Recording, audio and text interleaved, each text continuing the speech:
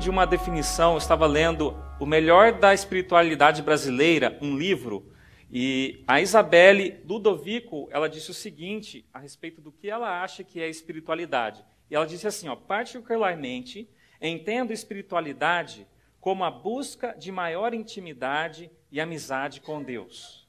O coração quebrantado, a alma pegada ao Senhor, o encontro em silêncio com a face amorosa de Deus no secreto, a leitura meditativa das Escrituras e o ministério da comunhão com Deus no íntimo são dimensões da espiritualidade cristã que curam as feridas humanas.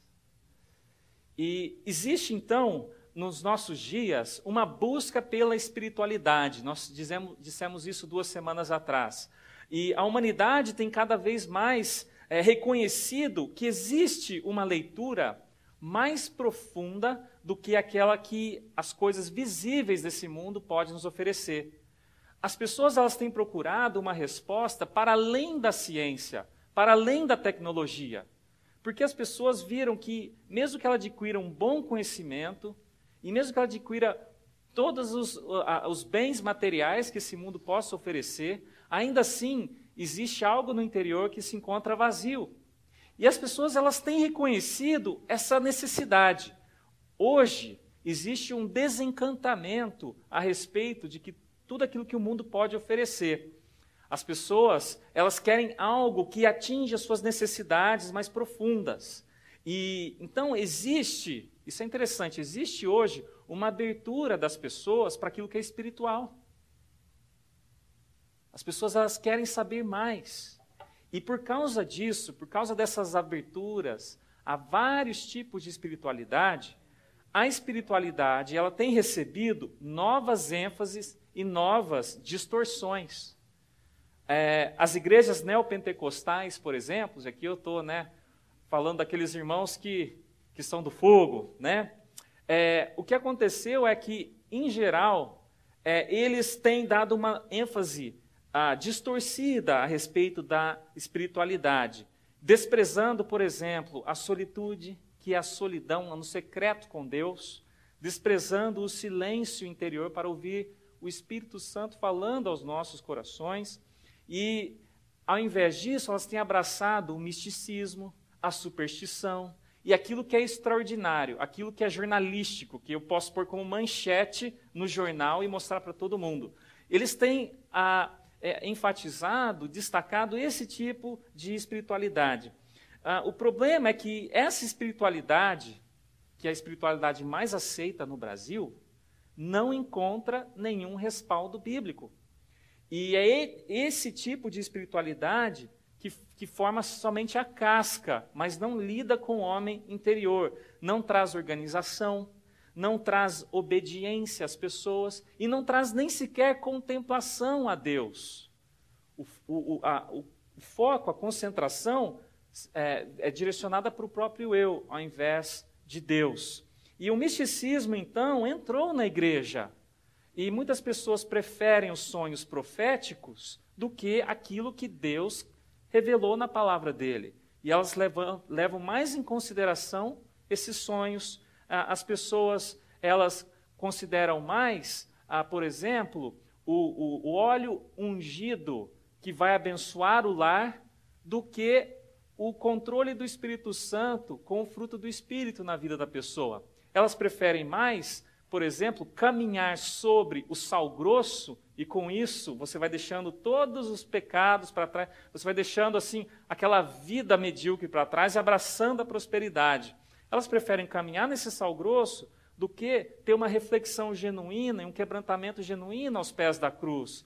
As pessoas elas preferem um monte de coisa que está relacionada ao misticismo, à superstição, ao invés de lidar com a verdadeira espiritualidade. E isso acontece muito no Brasil, com o povo brasileiro, e não só o brasileiro, mas o povo latino. E é claro, nós não podemos negar que isso está presente em todo o mundo também. E 2 semanas atrás eu disse algumas características dessa espiritualidade que é distorcida. É uma espiritualidade que ela é emotiva, ela é sincrética, aceita as ideias que aparentemente se contradizem, mas ela acata as duas. Ela é uma espiritualidade desintegral, não lida com o homem por completo. Ela é uma espiritualidade de aparência. Aquilo que eu faço aqui na frente é mais importante, com a condição que está o meu coração. Ela é uma espiritualidade também funcional. Eu busco aquilo que é para os meus benefícios. Os relacionamentos, eles são válidos somente se forem úteis para mim e para a minha espiritualidade. E esse tipo de espiritualidade, se você quer saber um pouquinho mais e não participou do a minha primeira mensagem, você pode olhar na internet, tá bom? Lá tem a primeira mensagem, você pode então recapitular ou rever pela primeira vez isso. E Deus, no entanto, irmãos, levantou no meio de uma geração que está buscando o misticismo, a superstição, está buscando uma espiritualidade distorcida. Deus levantou pessoas que estão levando a sério a verdadeira espiritualidade. Existem pessoas no meio brasileiro e em diversas localidades do mundo que eles estão entendendo que as pessoas têm o clamor pela espiritualidade, mas estão buscando o lugar errado. E eles estão entendendo o seu papel importante agora de apontar onde eles de fato encontram a verdadeira espiritualidade. Gosto muito de Robert Kelly. Ele foi um pioneiro na evangelização de brasileiros no meados do século XIX. E ele buscava a verdadeira espiritualidade em sua vida. E ele contagiou muitas pessoas. Após sua morte, a sua esposa lembrou dele, ela disse o seguinte, isso aqui, olha o que ela disse: ele cultivava sonhos e pensamentos maravilhosos de Deus. Ele sempre falava das coisas celestiais. A petição frequente de meu querido esposo era que conheçamos a Deus como se estivéssemos vendo. Acho que ouvi pedir isso de seu Senhor milhares de vezes, e sempre com aquela profunda e santa reverência. E para quem não sabe, Kelly, ele foi um médico missionário que traduziu em 1856 para o português o famoso livro chamado O Peregrino, que foi um dos únicos livros devocionais no Brasil daquele século. Não existia outro, era difícil achar outro em língua portuguesa. E foi tão famoso esse livro no Brasil e no mundo, que você vai em várias casas de cristãos e você encontra na parede um quadro dos dois caminhos, justamente simbolizando o livro O Peregrino. Então nós também herdamos um tipo de espiritualidade que é genuíno, mas que tem sido esquecido em nossos dias. E embora esteja longe de ser predominante no Brasil, esse tipo de espiritualidade, nós precisamos reforçar isso. E essa espiritualidade é aquela espiritualidade de Adão e Eva. Aquela espiritualidade em que eles compartilhavam de Deus no íntimo, em oração, em comunhão, em desfrute, em louvor. E às vezes em silêncio, e às vezes enquanto trabalhava. Esse tipo de espiritualidade que não exigia de Deus, olha, mais frutos na árvore, Deus. Ou esse tipo de espiritualidade que falava, olha, Deus, o Senhor está vendo o que eu estou fazendo aqui, eu quero benefício.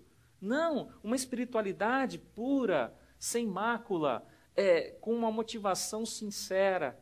Esse tipo de espiritualidade é a espiritualidade que luta contra aquela da aparência apenas, que luta pela causa do reino de Deus. É a espiritualidade que luta contra o pecado. É a espiritualidade que testemunha de Cristo ressurreto. É a espiritualidade que vence o mundo. Esse tipo de espiritualidade, embora as pessoas estão buscando esse algo além, tem sido esquecido. Tem sido esquecido. A espiritualidade que devemos lutar, irmãos, é uma espiritualidade que Jesus deixou para nós. E aqui eu vou pegar uma passagem, é a mesma de 2 semanas atrás. Vocês vão achar que eu estou um pouco sem criatividade, mas é que essa passagem é tão forte que, olha, eu posso pregá-la várias vezes e ainda assim não vou ter coberto toda ela. Porque ela é o resumo de tudo, é a essência de tudo. E é Marcos capítulo 12, versículo 30. Diz assim: Se você tem a sua Bíblia, eu faço questão que você abra. Para você se familiarizar ali, mudar as páginas, criar uma intimidade com a palavra do Senhor. E olha só o que diz. Marcos capítulo 12, versículo 30, fala o seguinte.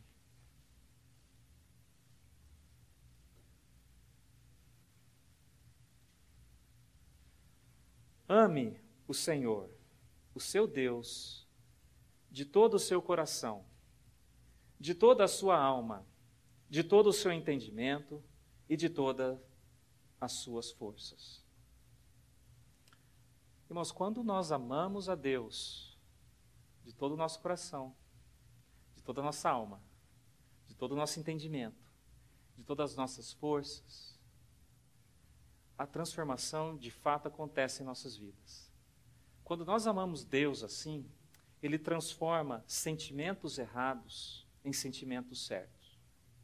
Ele transforma enganos, essas buscas que as pessoas fazem de uma espiritualidade distorcida, Ele transforma isso em esclarecimento e coloca à luz tudo. Ele transforma entendimentos e pensamentos errados em pensamentos e entendimentos certos. Sabe por quê? Porque quando nós amamos a Deus com tudo isso, nós, na verdade, estamos conhecendo a Deus. E quem conhece a Deus que é a verdade, ela liberta. João 8,32 fala assim, conhecereis a verdade vos libertará. O amor a Deus é a essência para a verdadeira espiritualidade. Eu queria que vocês pensassem nisso. Na verdade, eu estou quase que repetindo a primeira mensagem, mas vou dar algumas ênfases diferentes aqui. O amor a Deus, ele é a essência da verdadeira espiritualidade. E sabe, eu luto contra a falsa espiritualidade em minha vida. Nós estamos aqui cantando no louvor, e toda vez que eu subo aqui, irmãos, é uma luta para eu ter um coração de fato quebrantado diante de Deus, para eu simplesmente não aprender algumas pequenas técnicas de como mobilizar as pessoas e o meu coração está longe de Deus.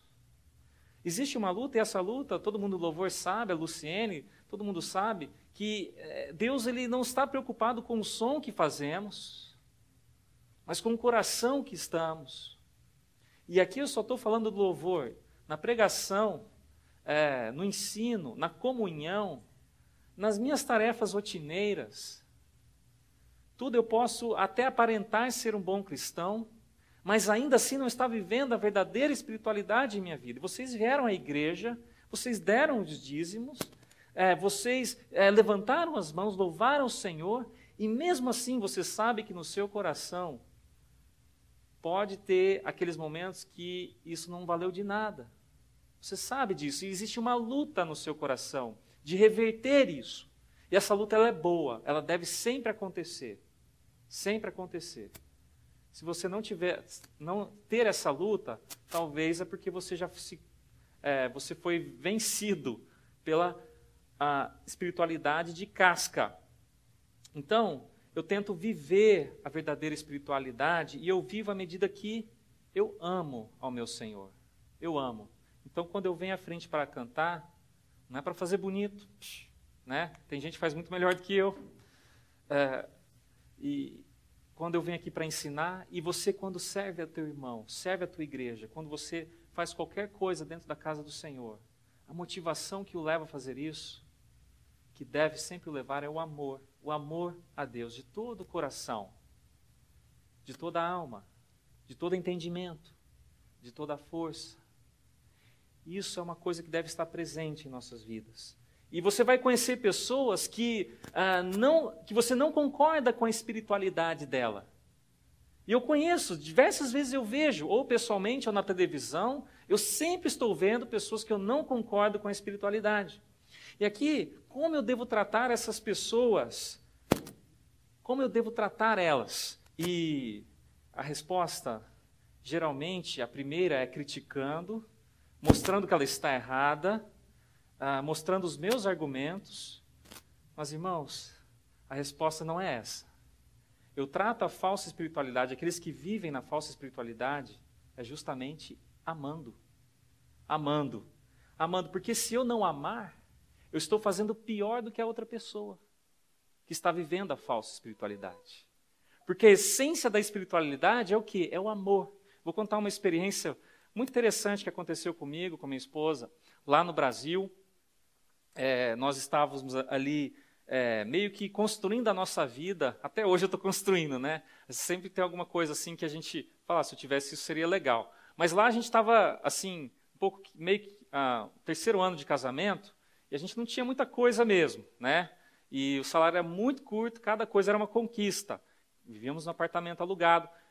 E nós recebemos com grande alegria um casal de amigos, de outra igreja. E eles ficaram hospedados em casa, a gente tentou fazer o melhor. Né? O café da manhã, a gente pôs à mesa, a gente não costuma comer metade do que a gente colocou ali, das variedades que tinha. Mas a gente queria demonstrar o amor, o carinho.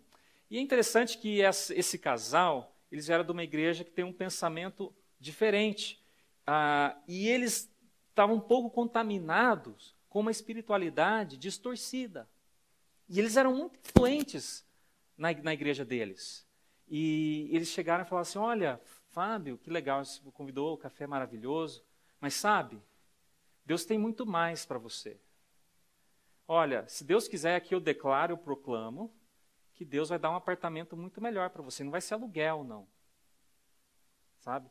Eu falei assim, mas, né, o carro, eu tinha um Gol bola, para quem sabe, 55 cavalos, né? Mal subi o morro para ir na minha casa. E era Gol 2 portas, eu financiei em 30 vezes aquele Gol, né? Aqui nos Estados Unidos eu acho que não vai valer $1.000 um Gol daquele. Mas eu tinha o Gol, eu podia ir nos lugares com ele.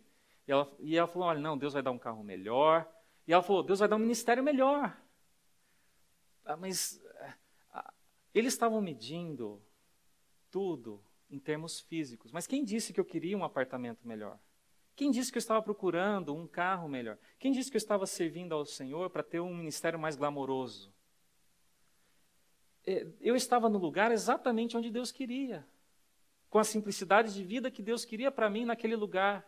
Com apartamento, apertamento, né? Bem que aquele era um pouco maior, mas pagando aluguel, sim. Com um carrinho que difícil subir o morro, mas que subia e chegava nos lugares. E com o ministério de poucas pessoas, sim, de poucas pessoas, mas um ministério que Deus fazia a obra no coração dessas poucas pessoas. E então, quando eles foram embora da nossa casa, os nossos sentimentos foram um pouco machucados e ficamos até um pouco ofendidos. E falou, olha, eles não estão entendendo o que é trabalhar para o reino de Deus. Não é esperar algo em troca. O próprio trabalhar já é uma alegria. E a nossa tendência é criticar e não gostar disso, mas aí eu lembrei dessa experiência com esse estudo. Que a minha melhor resposta é o amor. Porque quando eu deixo de amar, eu estou fazendo pior do que qualquer um que tem uma espiritualidade distorcida. Porque a essência da espiritualidade é o grande mandamento, o amor. E não é à toa que 1 Coríntios, capítulo 13, os irmãos conhecem muito bem essa passagem, e eu vou ler aqui, fala assim, os 3 primeiros versículos, ainda que eu fale a língua dos homens e dos anjos, se não tiver amor, serei como o sino que ressoa ou como o prato que retine. Ainda que eu tenha o dom de profecia e saiba todos os mistérios de todo o conhecimento, e tenha uma fé capaz de mover montanhas, mas não tiver amor, nada serei. Ainda que dê aos pobres tudo o que possuo, entregue o meu corpo para ser queimado, mas não tiver amor, nada disso me valerá. Sem amor, o meu dízimo não vale nada. Sem amor, o meu serviço não vale nada. Sem amor, os meus dons espirituais não valem nada. Sem amor, abraçar o meu irmão não vale nada. Sem amor, a minha vida devocional não vale nada. E sem amor, minha vida espiritual, minha espiritualidade não vale nada. Então, amamos, sentimos amados e liberamos amor. Isso é a essência da espiritualidade.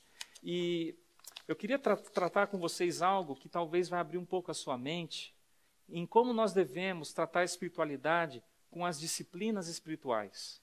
E aqui, olha, se você prestar atenção nisso, não é difícil de entender. É só você prestar atenção, você talvez vai experimentar uma libertação na sua vida. Não essa libertação que eles falam por aí, mas uma libertação de entendimento, tá bom?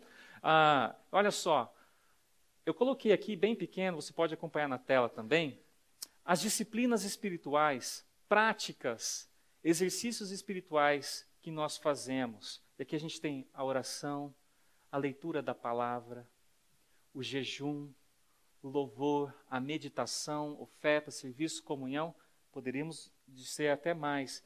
Mas isso aqui são as práticas espirituais. São coisas que fazem parte da espiritualidade.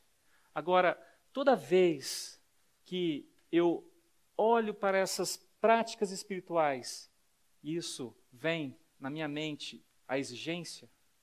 Toda vez que eu tento praticar isso como uma exigência, a tendência é que essas práticas espirituais, elas se tornem religião, um ritual ou um legalismo. Toda vez que a minha motivação por detrás em orar, ler a palavra do Senhor e qualquer outra prática dessas é a exigência ou até mesmo a força de vontade. Não, eu vou fazer porque tem que fazer, eu sou determinado, eu vou orar e eu vou ler a Bíblia. A tendência é que isso vire uma religião em minha vida, vire um ritual apenas e vire um legalismo. E ninguém quer isso. Ninguém quer uma vida em que você pratica coisas espirituais, mas que o resultado não toca no espiritual. É vazio, é seco, não supre nossos anseios interiores. Ninguém quer isso. E muitas pessoas, quando olham a vida cristã, olham as nossas práticas, elas não se sentem atraídas porque a motivação por detrás é a exigência, é simplesmente a força de vontade, é a disciplina, eu tenho que fazer. E o resultado disso é o resultado daquilo que Cristo sempre condenava nos judeus, que é só a religião, que é só o ritual, que é só o legalismo. E aí, então vem com essa pergunta, então as disciplinas espirituais não servem para nada. Elas não devem ser importantes. Errado. Que lugar que as disciplinas espirituais devem ter em nosso coração, em nossa vida? E aqui eu entro. Quando as disciplinas espirituais partem do meu desejo de amar a Deus, quando elas partem do meu desejo de amar a Deus, isso gera em meu coração, ao invés de religião, contemplação. Ao invés de ritual, obediência. E ao invés de legalismo, o amor. O amor. Isso é tremendo, porque aqui nós temos disposições sinceras de coração. Aí você pode ver, esse tipo de busca gera uma espiritualidade de casca. Esse tipo de busca gera uma espiritualidade verdadeira. Uma espiritualidade verdadeira. Qual é a essência para isso acontecer em minha vida e não isso? Qual é a essência para eu viver isso aqui em minha vida e não isso? Ambas têm o pressuposto das disciplinas espirituais. Ambas usam das disciplinas espirituais. Mas qual é a diferença, então? A diferença, irmãos, é que uma parte da exigência, você tem que, a outra parte do desejo, eu quero estar com Deus. É por isso que antes de a gente ensinar as pessoas o que são as disciplinas espirituais, ou como elas podem fazer, a gente tem que gerar no coração dela a verdadeira transformação, o desejo de querer fazer. É por isso que a gente não pode ensinar o incrédulo a viver do jeito que a gente vive. Porque senão a gente vai estar gerando não discípulo, mas vai estar gerando pessoas que seguem uma religião, seguem um ritual, seguem um legalismo. Nós queremos gente que ama Deus. É por isso que as disciplinas espirituais vem após as pessoas terem uma experiência de amor, de entrega ao Senhor Jesus. E então, irmãos, exercícios espirituais, eles podem ou nos conduzir à prisão ou à libertação. Os mesmos exercícios espirituais. Quem ora não significa que é espiritual. Quem lê a Bíblia não significa que é espiritual. Tive professores ateístas que liam a Bíblia e sabiam muito mais do que muitos crentes. Quem faz jejum não significa que é espiritual. Quem louva não significa que é espiritual. E assim por diante. A origem da verdadeira espiritualidade não são as disciplinas espirituais. A origem é o amor. Mas saiba de uma coisa, quando eu amo ao Senhor, eu quero praticar as disciplinas espirituais, porque é assim que eu promovo aquele amor. É assim que eu faço crescer aquele amor. É interessante essa dinâmica. Parte do amor e o fruto é gerar mais amor. Existe uma dinâmica. Então, não faz sentido eu querer implorar as pessoas como pastor de viverem isso aqui, sendo que elas não querem amar ao Senhor. É por isso que Jesus resumiu todos os mandamentos. Resume tudo. Uma coisa muito essencial, que é ame ao Senhor. Porque quando eu amo ao Senhor, essa busca vai ter a motivação certa e vai gerar o resultado certo em minha vida. E ao invés da prisão, que é o que os judeus estavam vivendo na época de Jesus, eu vou experimentar a libertação em minha vida. Então, os exercícios espirituais, por si só, eles nunca são resposta à verdadeira espiritualidade. Mas, uma vez que eles partem do meu desejo de amar a Deus, aí sim, porque é assim que eu conheço mais sobre o meu Deus. Se você tirar da minha vida a oração, a leitura da palavra, o jejum, louvor, meditação, oferta, serviço, comunhão, a solitude e tudo mais, eu não vou ter mais meios de conhecer esse Deus. Porque Deus é espiritual, mas Ele usa as coisas físicas também. E Ele usa meu interior para falar comigo. E então, irmãos, a resposta à verdadeira espiritualidade é o amor. É o amor. E aqui vai. O maior dever da espiritualidade é o amor. Vamos repetir essa frase? O maior dever da espiritualidade é o amor. O maior dever da espiritualidade é o amor. Eu posso viver uma vida disciplinada, tentando orar, tentando ler a Bíblia, mas se me falta amor, eu estou perdendo tudo. E isso fala muito, então, a respeito da minha vida. Porque todos nós podemos nos acostumar muito bem ao cristianismo que estamos levando. Até eu como pastor, eu posso falar, não, segunda é o dia que eu preparo para os assuntos administrativos da igreja, terça-feira é o dia que eu vejo que eu vou pregar, quarta-feira eu termino a preparação do sermão, quinta-feira eu penso no instituto, tal, e eu vou levando assim, eu cronogramo tudo, coloco tudo certinho em minha vida.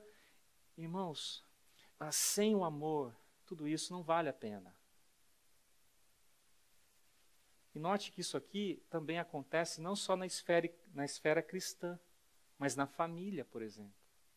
Eu posso ser disciplinado em pagar as contas de casa, eu posso exercer bem minhas funções de marido, e até ser elogiado por outras pessoas, mas quando isso parte de uma exigência, o que vai gerar em mim é um aprisionamento. E a minha esposa não vai ver o amor por detrás. Deus, Ele não quer a sua oração. Embora Ele ordene, é um mandamento que você ore.